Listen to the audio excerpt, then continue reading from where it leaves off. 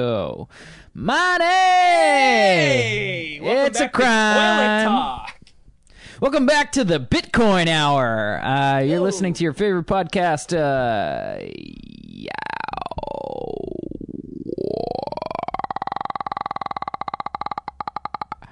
And we're talking about Bitcoin today. Bennett, my co-host, is coming back from a long trip from Japan.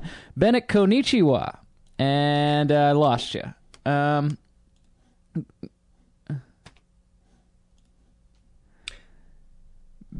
The hell happened there? Sorry, folks.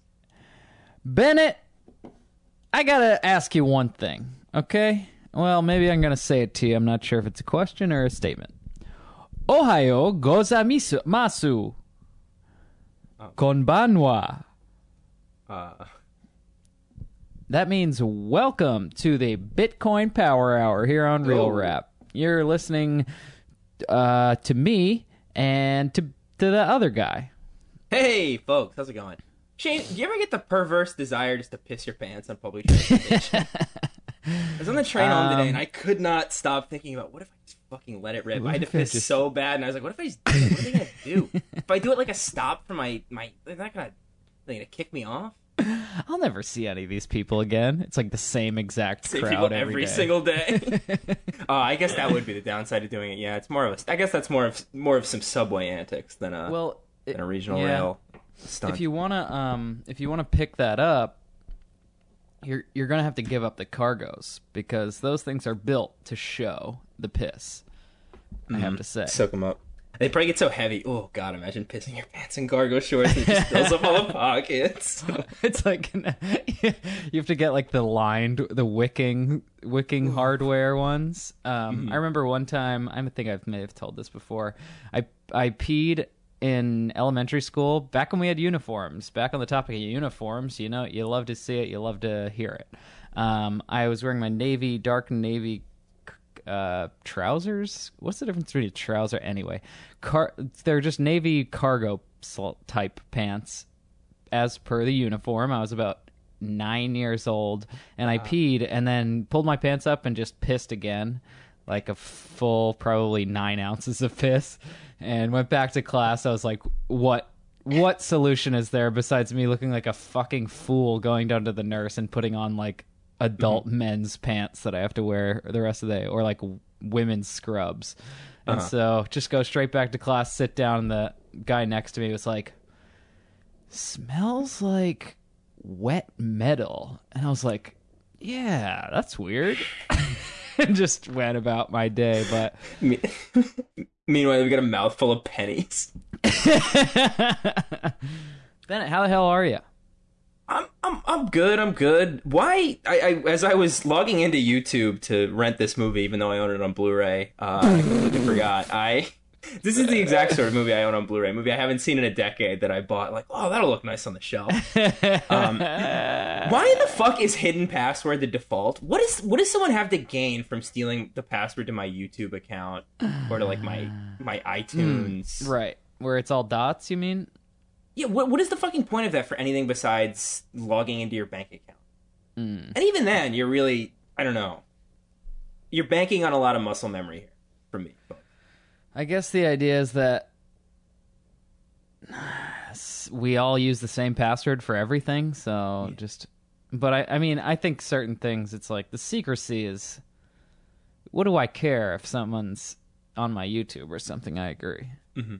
Right. Because, like, at the end of the day, if I wanted to go off on a fucking tirade on Facebook, getting out of that would be just as simple. It would be as simple as pretending I was hacked. Do you know what I mean? Like, what's the worst someone's going to do by actually hacking me? Yeah, I feel like we had a moment where privacy was a really big topic, and now that's just gone completely out the window. I was just looking up, there's some phone you can get that's like $700. It's like, we take your privacy seriously. I bet. At what cost? I probably have to, now I'm using a brick telephone to so that no one sees when I'm ordering paper towels. You see, you can attach a bidet to your toilet for only $70. Speaking of paper products, woo! Like, you can mount a bidet on top of your toilet, like another ceramic No, it's some sort of attachment. I don't like that it's called Tushy, but it's the sort of brand that's advertising on Instagram now, and it's the sort of it's these weirdly specific and weirdly accurate, like things you hate about your body ads that I keep getting from Instagram. I've told you about like the posture correctors and like the stop sweating in your sleep stuff. Now they know how much I hate wiping. They're on to me. Correct. People know what a fucking stinking ass I was walking around with. What's the posture correction? Is it just a brace? I've seen braces, and I've also seen this weird little, like, just like I don't know how else to describe it besides a widget. It's the size of... You've seen The Mummy, right? I've seen a mummy. No, you've seen The Mummy, right? With Brendan Fraser? Yeah. Do you remember the scarabs? Those little beetles? Oh, yeah, they Actually, crawl under this your thing is the skin. exact size and shape of one of those, but it looks like, like an Apple product. Yeah, they better be careful I don't shove one of those up my pussy. Yeah, right? Oy, oy. Give me something vaguely oblong, and trust me, it's 50-50 whether that thing's going in my pussy. Yeah. Go to the doctor. I don't know. I must have done it in my sleep. Again? This is the third thing I've had to yank out of your pussy this month. He ties a string to it and slams the door. Oh, God. Your doctor that's just like your uncle who's just kind of does all the, I don't know, rubbing dirt in it version of healing that you need to do. It's kind of the opposite of Chinese medicine. Chinese medicine, you just wave your hand over the affected area with like anise seed, and American medicine is putting a ice skate in your mouth to get rid of a rotten tooth, or just blowing your nose all the time to try to get rid of a cold, like the neti pot. It's just just bunk. Oh God! I gotta say, I can count on probably two hands the number of times I've actually used tissues. If I have to blow my nose that badly, God. I'm going into the bathroom and doing one of these into the sink. Or, God willing, I'm by myself and I could just fucking do that on whatever I'm wearing around the house. I wouldn't do it on a shirt that I wear outside, but if I'm sitting around the house in some pilled sweatshirt, you think I'm bothering to use tissues? Good Lord. The fact that people go through so many tissues. Like, ugh. It's almost like it's like when there's a tornado and you buy a ton of bread, but you're not even eating bread in the first place, like white bread.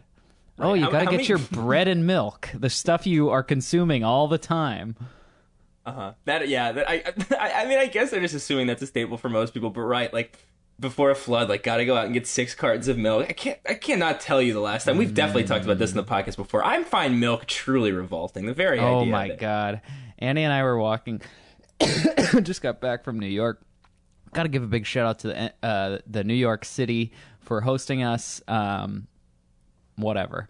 And we're walking down the street. There's these two just kind of fashionable looking people, and the girl has like a fucking full fat carton of milk, like the half liter, I guess, a skinny one and she's like a skinny, seemingly with it millennial, just fucking tilting that thing up, getting the last drop, and Annie and I in unison just like, oh, are you sure it was milk? Kidding? I am positive. It wasn't like a Soylent we looked in the trash and it was like, and it's whole. And then they just like continued strutting down the street.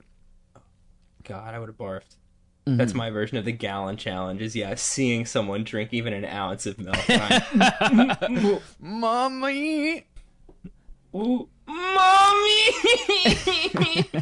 Anyway, we're talking Sofia Coppola's second film. Her Oscar-winning... Gozaimasu! Oh, hey. Back to the Bitcoin hour here, folks. Hey, they don't call it Litecoin for nothing. Saikindo, Maido, Ohio-sama, Genki de, Mata Ashita. Anyway. We're talking about the Bling Ring today. Hey, welcome back, folks. Welcome back to the Bling Ring Hour. No, we're talking about the other one, Bennett. Lost in Translation. Who could forget? It's lit. Nominated for 4 Academy Awards, winning 1. A fixture of Best of the Aughts lists back in 2009, 2010. Mm-hmm. Shane, what was your relationship with Lost in Translation like before before we watched it again? Before the last time I watched it was probably 5 to 7 years ago. It's something that I found out about it when I was in late high school, probably, and thought it was the best movie ever made. Recommended it to everybody, and then I kind of never watched it again after that. It was solidified in my head as like the only good movie that I ever actually liked. It felt like I was an adult watching it, and that it appealed to my very adult sensibilities of just wanting to see Scarlett Johansson's ass for an extended period of time. No, just kidding. I thought it was a serious movie. What about you? I think I'd also probably only watched it one other time around, like the end of the decade. I remember, weirdly, my dad just out of the blue mentioning that he liked this movie. I was like, you know what you gotta see? And that's like, I was at an age probably back then, like when you just assume your parents must have good taste. Yes. So that was, it was like a real, like, it definitely was like logged away in my mind. And even before I'd seen it, I knew of the famous opening shot of Scarlett Johansson's can. Which, I didn't remember that until I watched it this time. Let's get it out of the way early, folks. Auga. Hopelessly horny over here at the Real Rap Studio.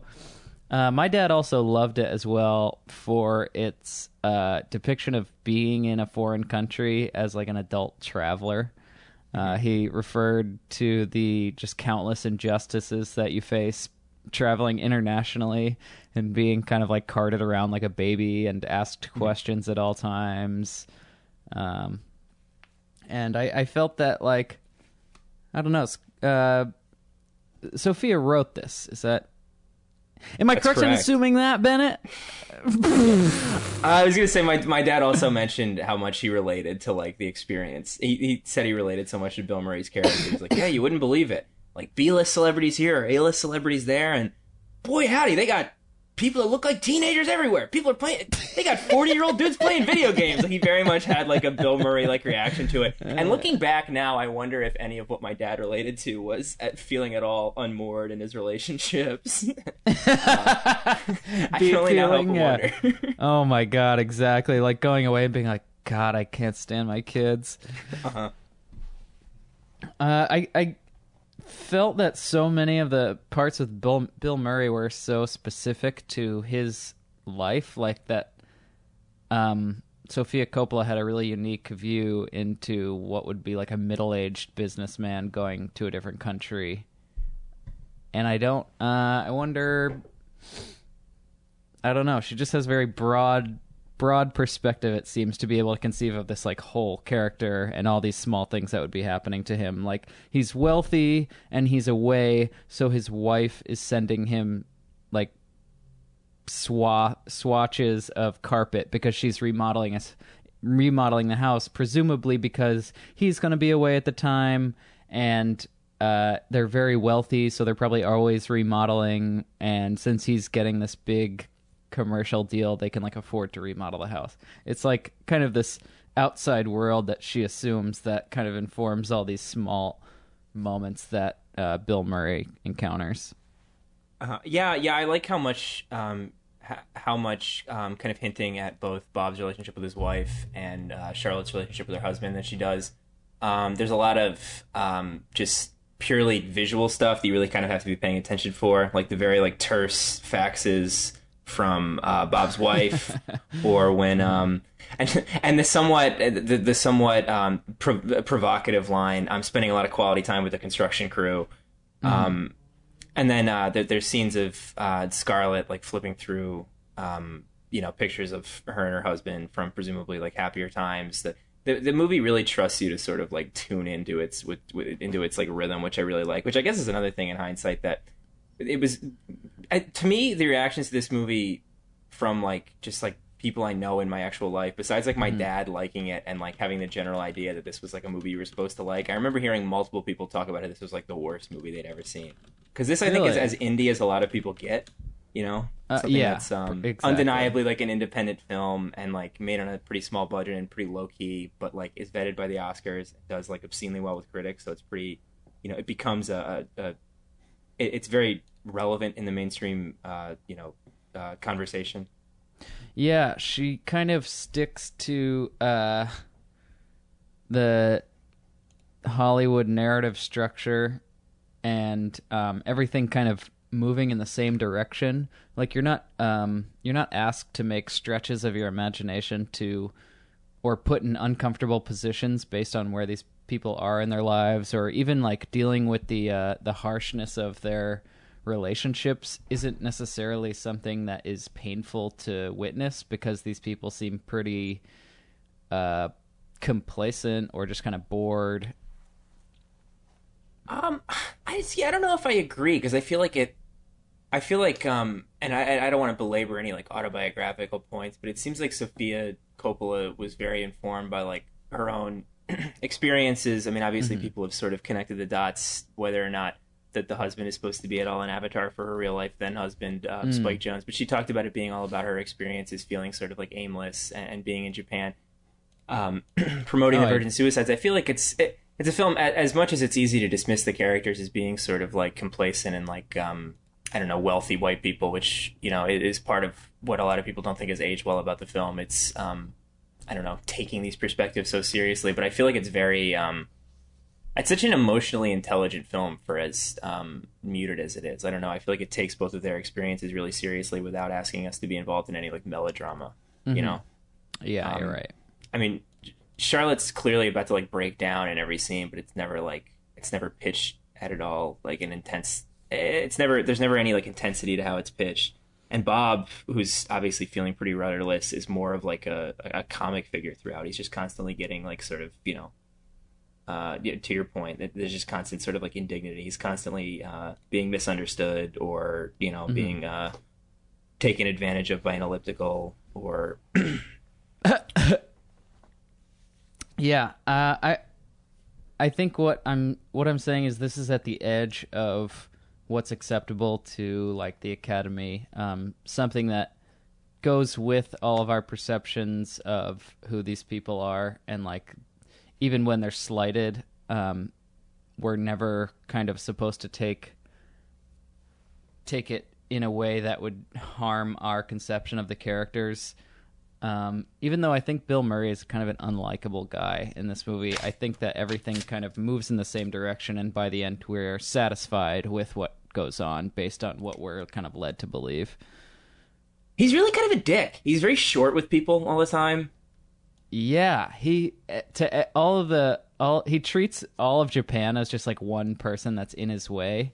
And that there's like a big joke. It's like a big joke to him that no one's laughing at.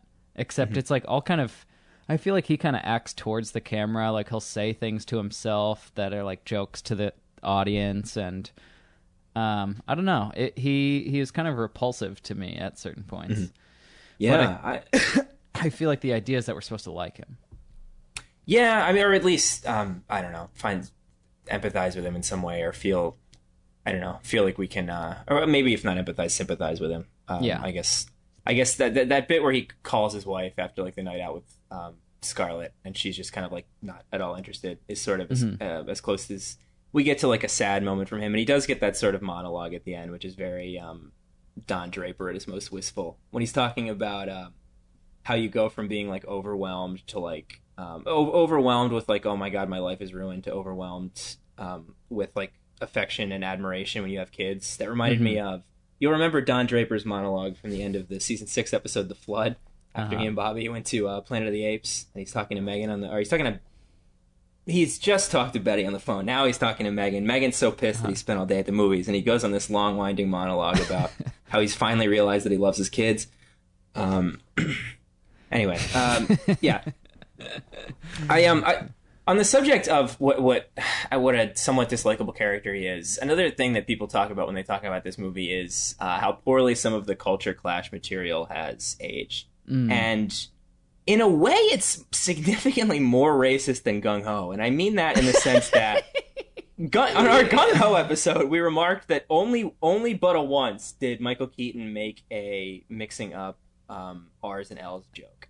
Ah, yes. On at least 5 occasions, Bill Murray jokes by doing that himself. And then in the scene, it's like the best sequence in the movie when they're like sitting in bed together and they're Scarlett Johansson literally asks, "Why do they mix up R's and L's here?" Why do you think they mix up the R and L?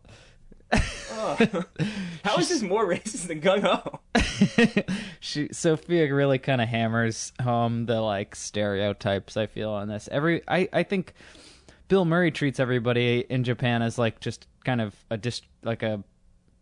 a hindrance to living a fulfilling life, and Sofia Coppola treats all of them as like kind of just the same kowtowing, like very respectful, silent person. No one besides that old guy in the hospital is characterized at all, really. Well, I was reading an essay on like News, and someone pointed out that like basically just about every one of the Japanese characters that we get to meet at all, like get any scene with, is involved to some degree in the rarefied kind of bizarre world of fame that both Bob especially, but also Charlotte, by virtue of being married to her husband, are operating in. So in a sense, they're all like playing characters. They're all sort of putting it on for Bob's, both for his benefit and, you know, in the case of like the talk show host, because he's very literally playing a character in his daily life. There's a certain amount of performativity to like everything that's going on, and basically any interaction Bob has with like say one of his handlers,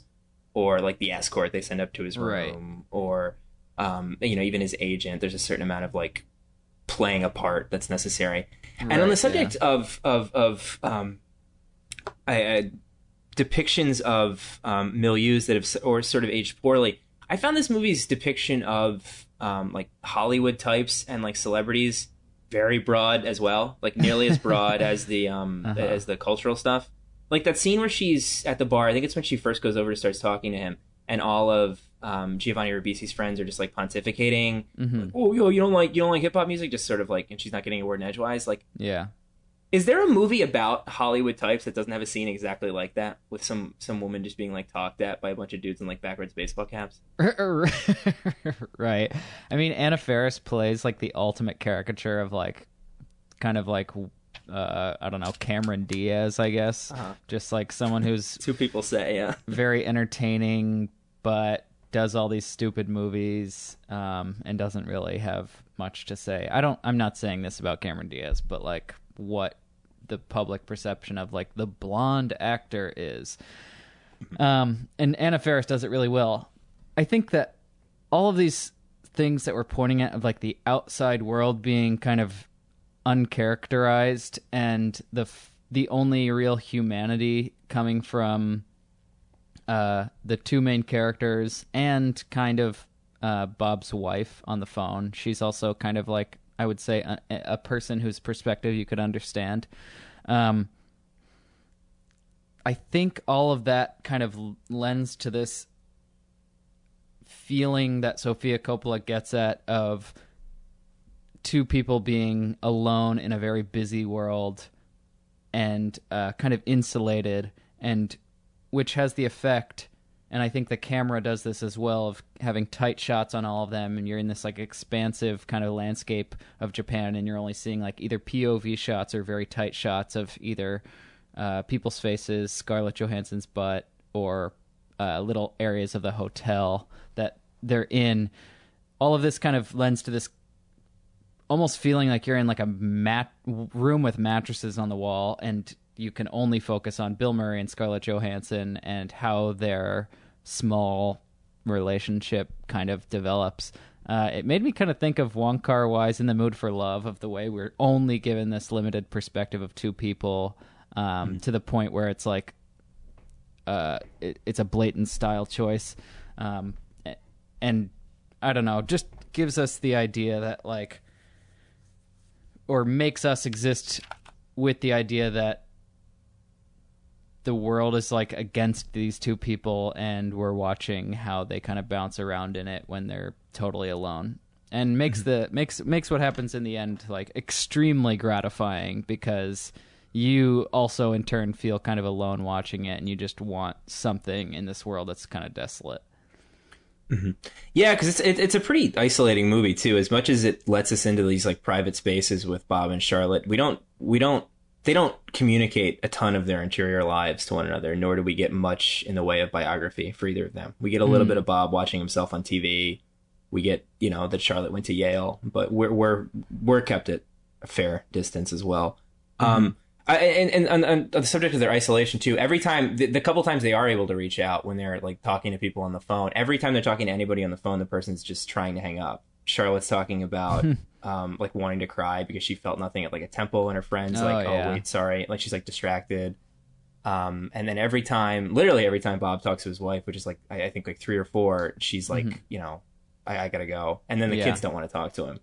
It's, I don't know, for both of them, I generally love everything the Important Cinema Club has to say, but and it was probably sort of a flip remark. Will Sloan said something like, these are 2 characters who have nothing in common but the fact that they're white. And I'm like, well, in addition to the fact that they're both people who are used to living in this sort of rarefied space around like fame, they're also 2 people who are now at a point in their lives where they're starting to wonder if they've like outlived their usefulness, both in the sense of their chosen field and also in the sense of the relationships they've got.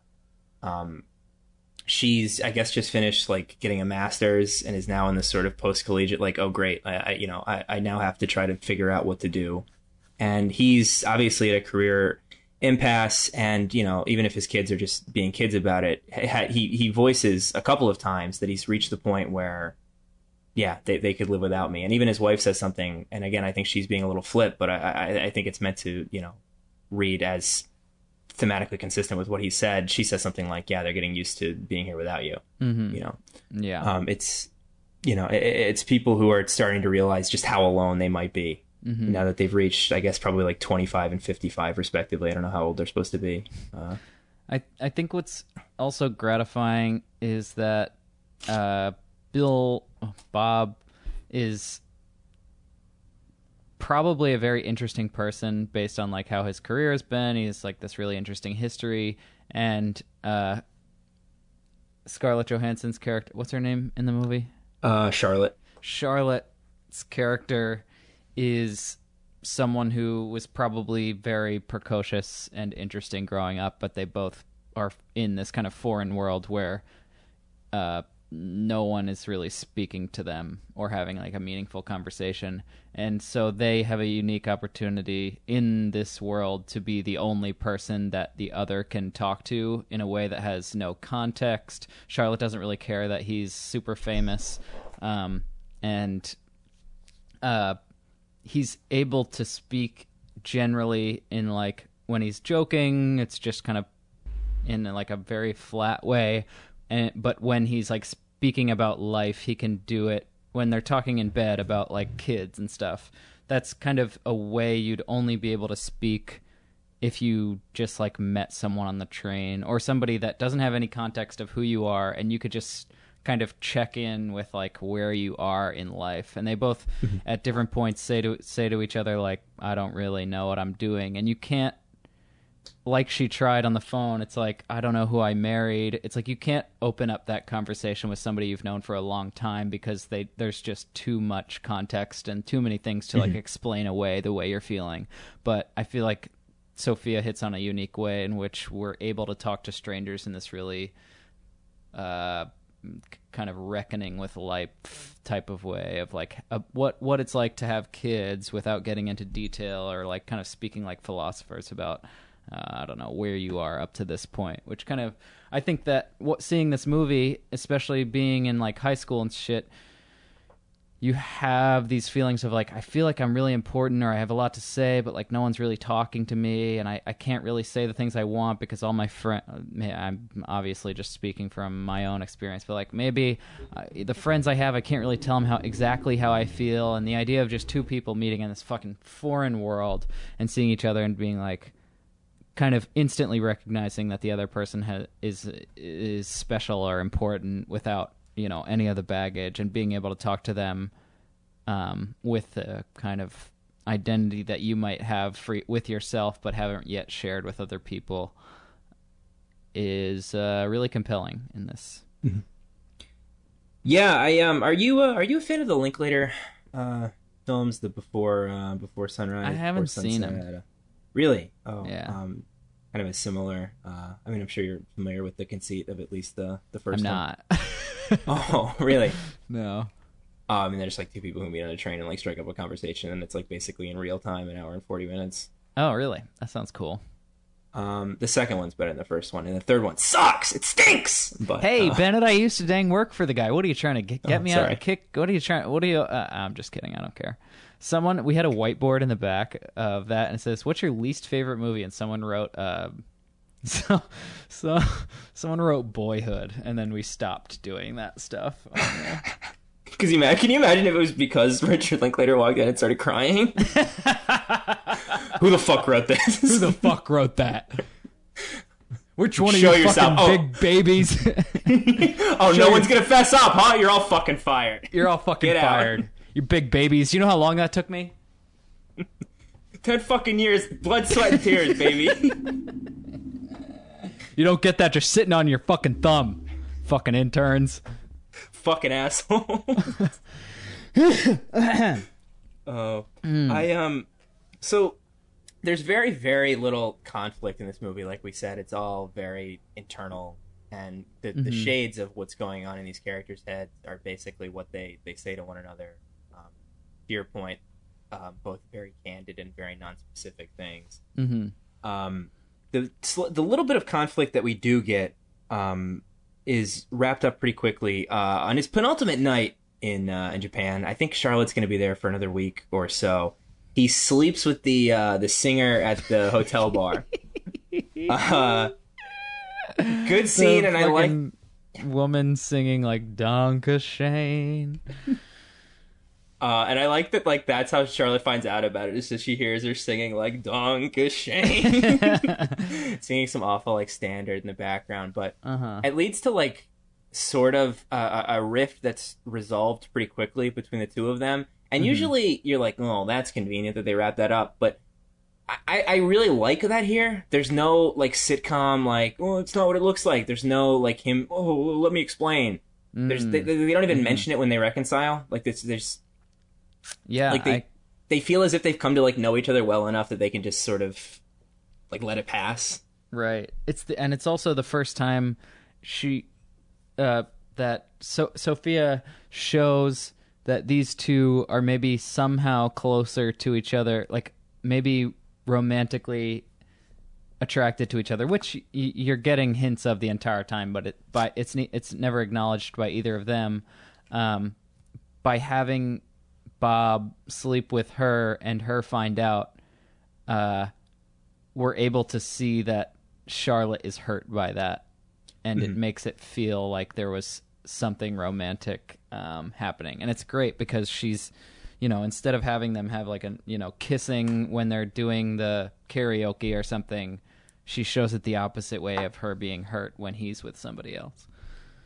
I'd see. I'm of kind of two minds there. I do love the sort of subtle way it's worked out, but I wonder if Charlotte's response puts a little too fine a point on it as far as the romance is concerned. Like one of the things people love about the movie is that it's reasonably ambiguous what the nature of their attraction to and affection for one another is.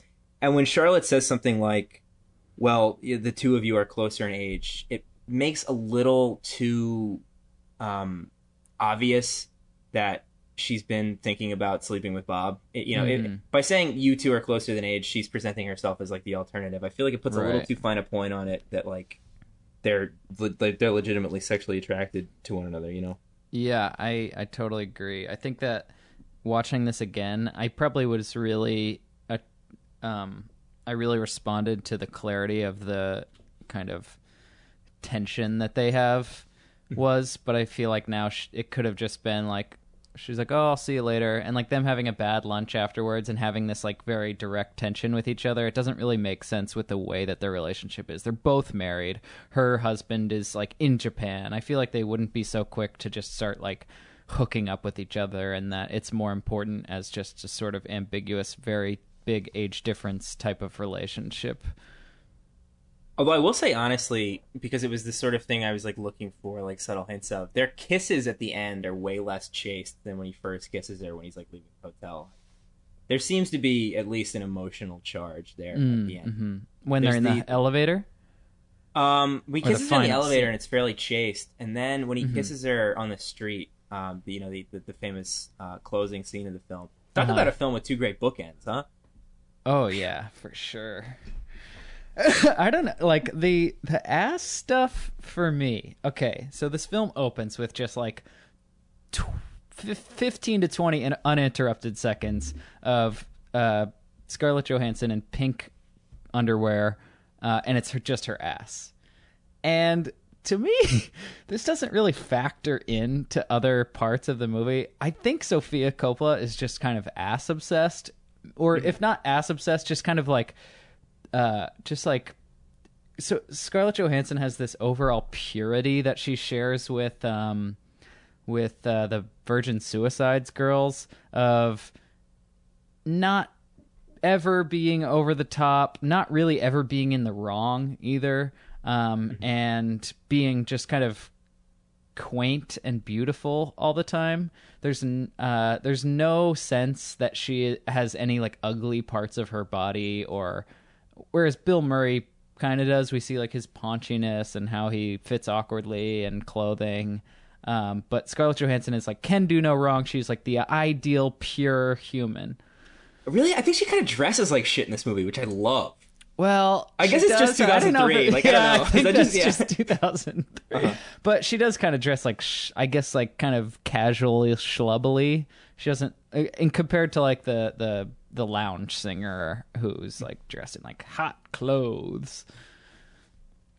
I love that camouflage shirt that he wears. That never fails to make me laugh. Like you really are having a midlife crisis. And then flips it inside out immediately. I actually had that exact T-shirt.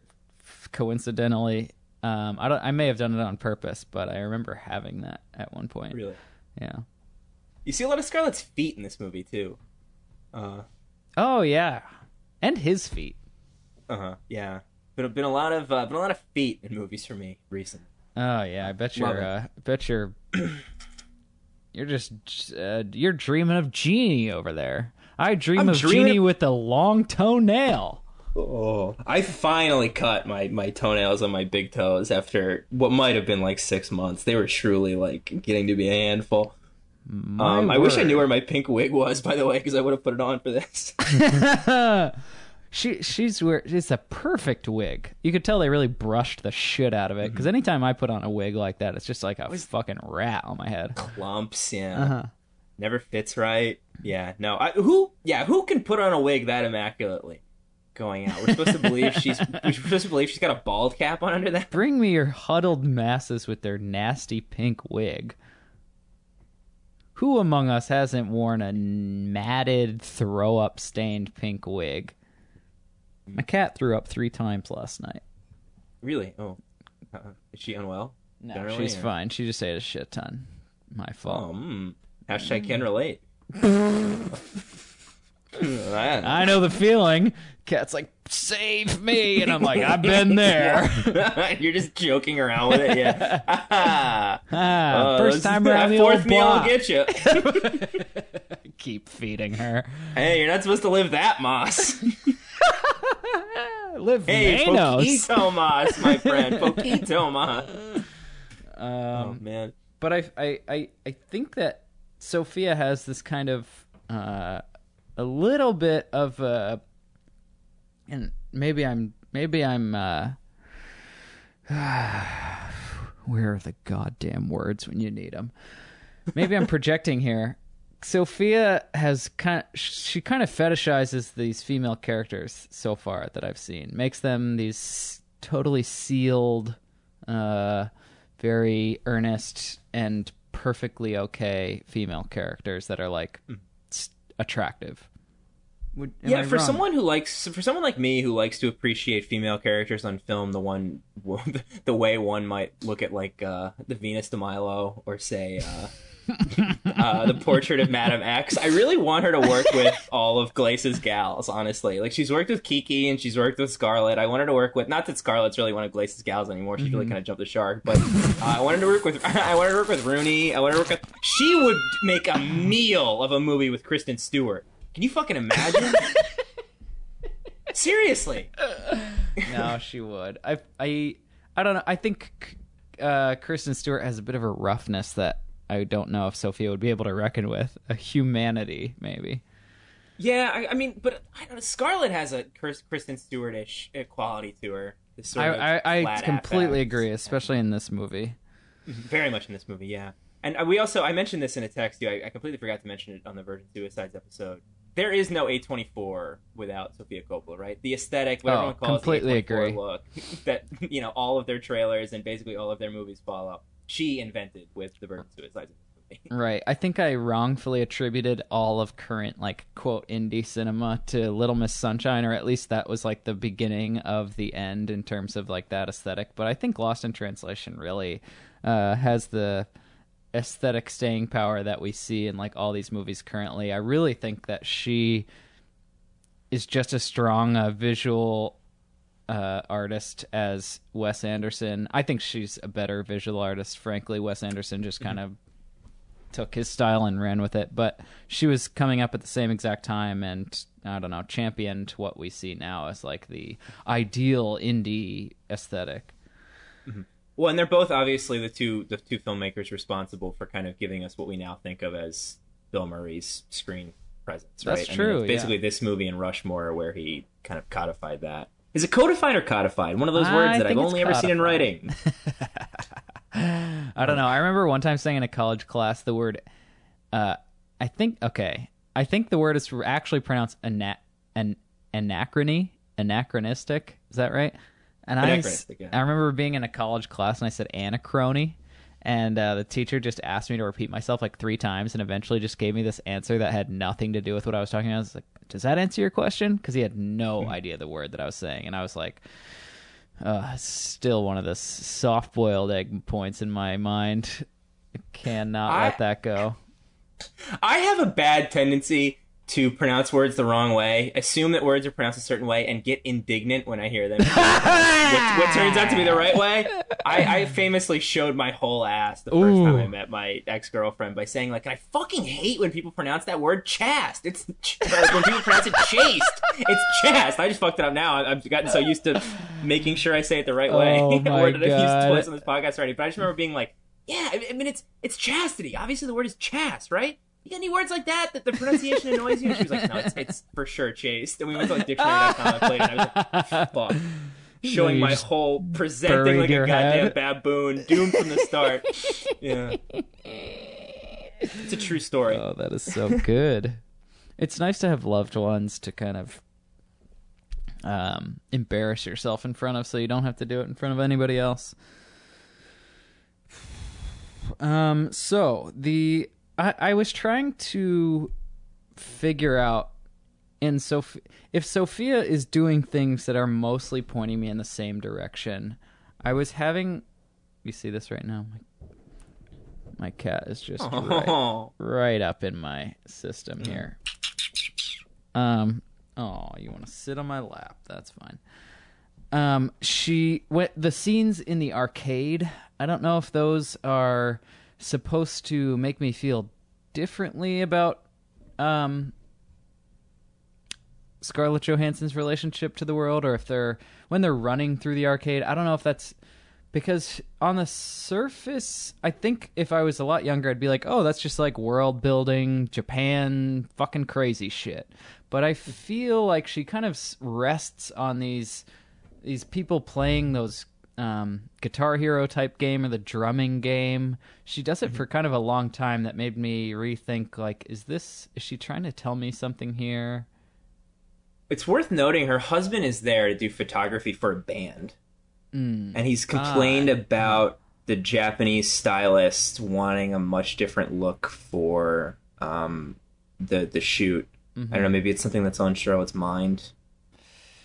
Yeah, parallel of some sort, some repetition of performance. Because then they do the karaoke, and that's like a very it's and interesting because also there's the performance of the lounge singer, and then there's also the performance of Anna Faris doing the interview, and there's also her performance of being a lounge singer, and that's interesting. I mean, all the ways in which these people, when they're up in front of a crowd, how they act differently. The way Bill Murray handles being in front of the camera, when he's like doing his Roger Moore shit, or when he's doing the talk show. The way that Scarlett Johansson, when she is singing, is only kind of focused on Bill Murray, even though there's these other people around her. Another aspect of her personality of being this like, it kind of shows each character in a different light. Now that I'm thinking about it, and seeing, I guess, these people in an arcade doing these kind of like dancing we see how, we see the how guitar guy is very much performing. The guitar he's got guy, a he's cigarette got in a his mouth. cigarette. He's very he's much trying to playing look a video cool. game, and then the girl is kind of sitting there. Wow, Like, yeah. I didn't think about that, but it seems like it's repeated throughout this. And the prostitute who's like enacting a relationship with sex worker enacting a relationship with Bill Murray, and she kind of does this huge. It's very much a whole script. Yeah, it's like a whole thing. So I guess maybe there's something to be said about the ways a different part of us gets revealed when we are put on stage. Bill Murray is doing it like unwittingly, and then we see him also do it intentionally in the karaoke. Well, they're also often framed up against these huge windows that can't help but look like a picture frame or like a screen. Gonna use my arms, gonna use my legs, gonna use my style, gonna use my sidestep. Okay. I have to say, I'm just fatally attracted to Scarlett Johansson at this point in her career. It would be embarrassing to say the extent of it, but Sophia, I can't knock her for creating a character that is impossible to not fall in love with. Mm-hmm. Mm-hmm. And when she sings "Brass in Pocket" by the Pretenders, holy shit! In that wig, that wig. Oh man, we can see her in a robe. Okay, go ahead. You were talking about the concept of fame. Watching this. So I mentioned the sort of Hollywood stuff sticking out to me as like she's dealing very much in like stock stuff there. It made me wonder. And also hearing that this was somewhat autobiographical about Sophia being on kind of press tours, it made me wonder if this movie is as much an angry movie as it is a sad movie. If there's some like resentment toward like Hollywood types and this sort of celebrity culture. I mean, we obviously get that writ large in Bob's whole experience. He's obviously been to a certain extent cast aside by Hollywood, but I don't know, it seems like she really does sort of have an axe to grind, potentially with Spike Jonze and maybe some of his associates. Oh, absolutely. It seems like a direct attack on, anybody in the industry watching, even though it is kind of broad and everyone can kind of skirt being like, oh, that's she's making fun of me. It seems like generally she just hates, I guess, Hollywood culture and tries to keep things in this sort of indie way, even though she is very much a product of it and a part of it. I'm trying to imagine Sofia Coppola being in a relationship with Spike Jonze, who like got his start. Well, I don't know necessarily got his start, but was heavily involved in Jackass. Like I'm imagining a guy who was involved in Jackass being Sofia Coppola's husband. Like it really, truly, like it makes me think of all my past relationships. God. Yeah.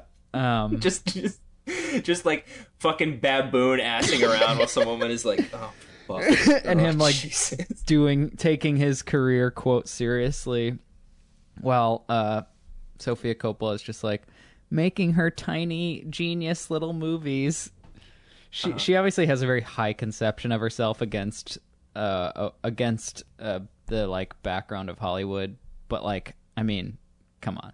What's the Wouldn't you? difference? Yeah. God, she's so cool. Oh. She is so cool. I mean, I think she fancies herself as as a sort of Scarlett Johansson character, like perfect, infallible, which I don't have anything against. I don't have anything to say against that. Yeah, I mean, I'd say she's just about infallible in my book. I have yet to see a movie of hers that I didn't like. I guess if we're gonna get down to brass tacks, yeah, like the reason we're not just going, part of the reason we're not just coming out and saying, yeah, I mean, this movie's out and out racist, is because that's not like an interesting discussion for a podcast. We need to get a little bit more nuanced here. That there's parts of this movie that have aged really poorly. I'm gonna choose, from my perspective, not to begrudge Sophia Coppola. I mean, talk about the morals of that. Which one of us in the year 2003 was not exactly not doing pee in my Coke, pee in your Coke joke? And I'm not saying that makes it okay, but we've got to view it through the lens of its time. And honestly, they've said as much on Comtown before. Like, it was perfectly socially acceptable to make jokes at Asian people's expense until like 2006. I'm not saying that's right. I'm just saying, like, you know as well as I that right. I mean, it was given best original screenplay for a really long time. So the I think we still have to cover the penultimate final scene. So we're getting to this point in their relationship where they've had there's a clear tension. They kind of kiss on the lips and it falls apart, and there's this scene where there's a fire alarm going off and everybody has to go outside, and Bob and Charlotte are able to laugh about like having like a tense moment and being like, haha, that was funny. So when do you leave? And Bob's like, I'll leave tomorrow. And there's a kind of wistful quality. And she's like, I'll miss you. I shed a tear. Yeah, things are getting a little tense now. It's like, oh man, they're just like ships passing in the night. Like, are they ever going to get back together? Are they going to run away? Or, you know, we're kind of operating under the idea that like nothing in either of their lives is really going to like change based on how the movie's going. And so the next day, Bob's leaving, and he goes through the rigmarole of shaking all these Japanese people's hand, and then Scarlett and Bob, their names are Bill and Scarlett. Scarlett, yeah. Anyway, they see each other, they run into each other, they give like a goodbye, but it's obviously not enough. And then what happens, Bennett? He's driving away in the taxi, and now, not to be the CinemaSins guy about it, but watching this movie again, I'm like, oh yeah, how did she get to like where they're at? He's driving. She's to the walking a mile a damn minute. Yeah, has she been pacing around inside the hotel and they've just been stuck in traffic? Well, she got back into the elevator, presumably to go back to her up. room. How did she get down there? But anyway, he sees her on like a crowded street. He stops the car. He gets out. He walks up to her. They sort of embrace. They kiss, and then he whispers something in her ear, which we don't hear. It's great. It's like humana. Yeah. People have tried to like capture the audio, and apparently he says, "I have to be leaving, but I won't like get between us." Lame. I don't care. I don't want to know. We can't we just. We also, you know what? I noticed there's another really thought-provoking ellipsis in this movie as well. When she goes to that temple and she ties up that piece of paper around the tree, I think we're made to believe she's written something on it. I like that. That's another sort of ellipsis, another sort of unfilled in I piece of the puzzle here. I can lend mixed metaphors. I can lend an eye into what that is. There's a holiday called I forget what it's called. It's in late July, and you tie a kind of wish or like a personal thing you want to happen. And if it doesn't rain on a certain day, then that wish comes true. You tie it to like a piece of bamboo. And it's like a holiday in Japan. Subject to the is there an Ozu film called Late July, or am I mistaken here? It's Late Spring. Late Spring. Fuck, yeah. I'm an idiot. It's a reference. I agree with you. It does leave this kind of inside personal aspect of both people up to the viewer, and only illuminates parts of the inner parts of themselves by the way they relate to each other and the way they perform. Yeah, and two people who have throughout the movie shown themselves to be, to a certain degree, to differing degrees, kind of uneasy when they're kind of under public scrutiny. In the case of Bob, it's very much an occupational hazard that he's starting to sort of chafe against, and for her, it's more operating in like her husband's circles. It's a moment that's just between the two of them that we don't get any insight into. It's a true moment of like privacy for two people who have sort of been forced to be very public people. Yeah, it's almost like following the trail of disliking the Hollywood culture and the idea of performing all the time, and getting to a point where their relationship is so intimate that not even the audience has like a view on the kind of electricity that they share, which I think is a great way to just end this. Mm-hmm. And the movie's got a great soundtrack, and it ends with that great Jesus and Mary Chain song. Yeah. Even after the credits are rolling for a while, the music's still good. There's like a half Japanese song in the middle. She throws in her like kind of early 2000s deep cuts, and kind of flexes on her music taste. How do you feel about the way this movie kind of wraps itself up very neatly? Perfect. Honestly, I can see why it won Best Screenplay, because it's sort of just the perfect way to end a movie. It just sort of tied up with like a nice little bow, and it's just ambiguous enough, you know? Yeah. She said she originally thought about putting in audio in that scene. What a fucking disaster that would have been. If you could hear what he says.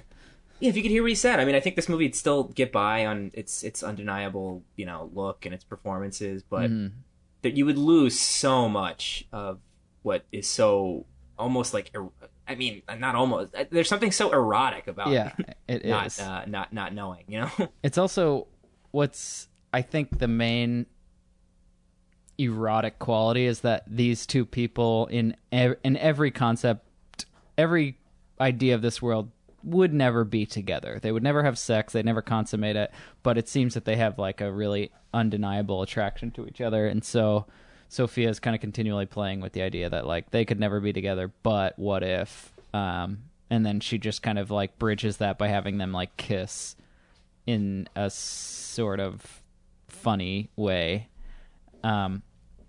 But I feel that Sophia is a director that she really works on having like an aura to each movie, a single definitive style to each one, and that she's not really working against herself at any point to distract, and that she continually kind of pads this stylistic visual quality and emotional quality to send you in like one very clear direction, and throughout doing that will kind of throw in things that point to, I guess, greater truths about who we are, who her conception of the world, and the people that she interacts with, Sophia, that is.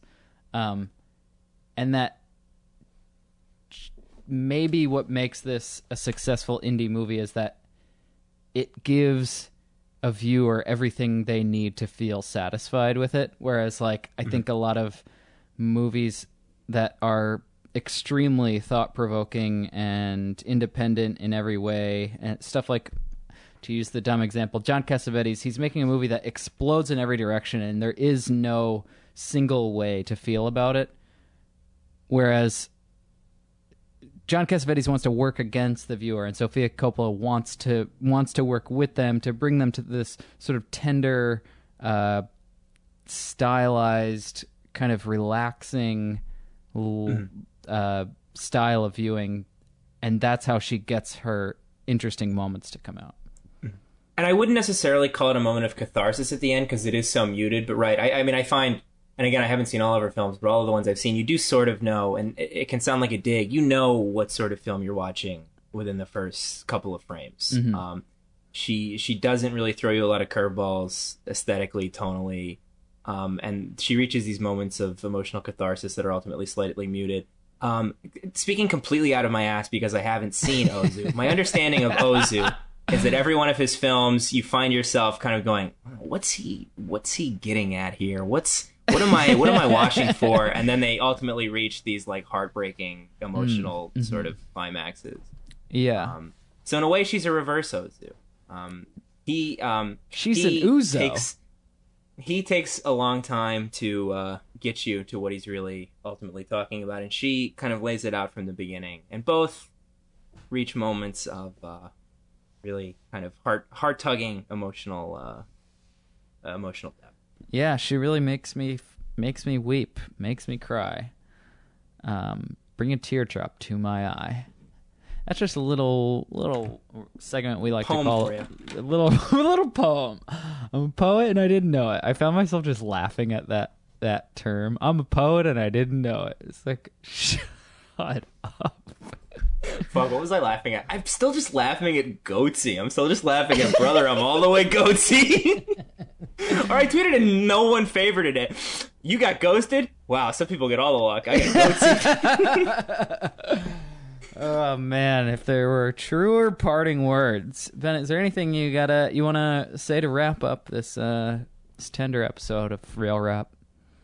One more parting word, and again, not to belabor the accent stuff in this movie. I realized that you and I would be such hypocrites to really take this movie or Sophia to task because one of our favorites is... Oh, no, not because we've done this, but because one of our favorite movies is A Serious Man, which also features a played for laughs. In this case, it's a Korean character, but there's another sort of accent joke in that movie. Yeah, granted, it would be scenes, not 40. It'd be a mortal sin for us to knock this and not just throw A Serious Man to the birds. Yeah, I can't very well throw this one to the birds, and I'm not going to throw A Serious Man to the birds. No, absolutely not. Let me see. My parting words are going to be.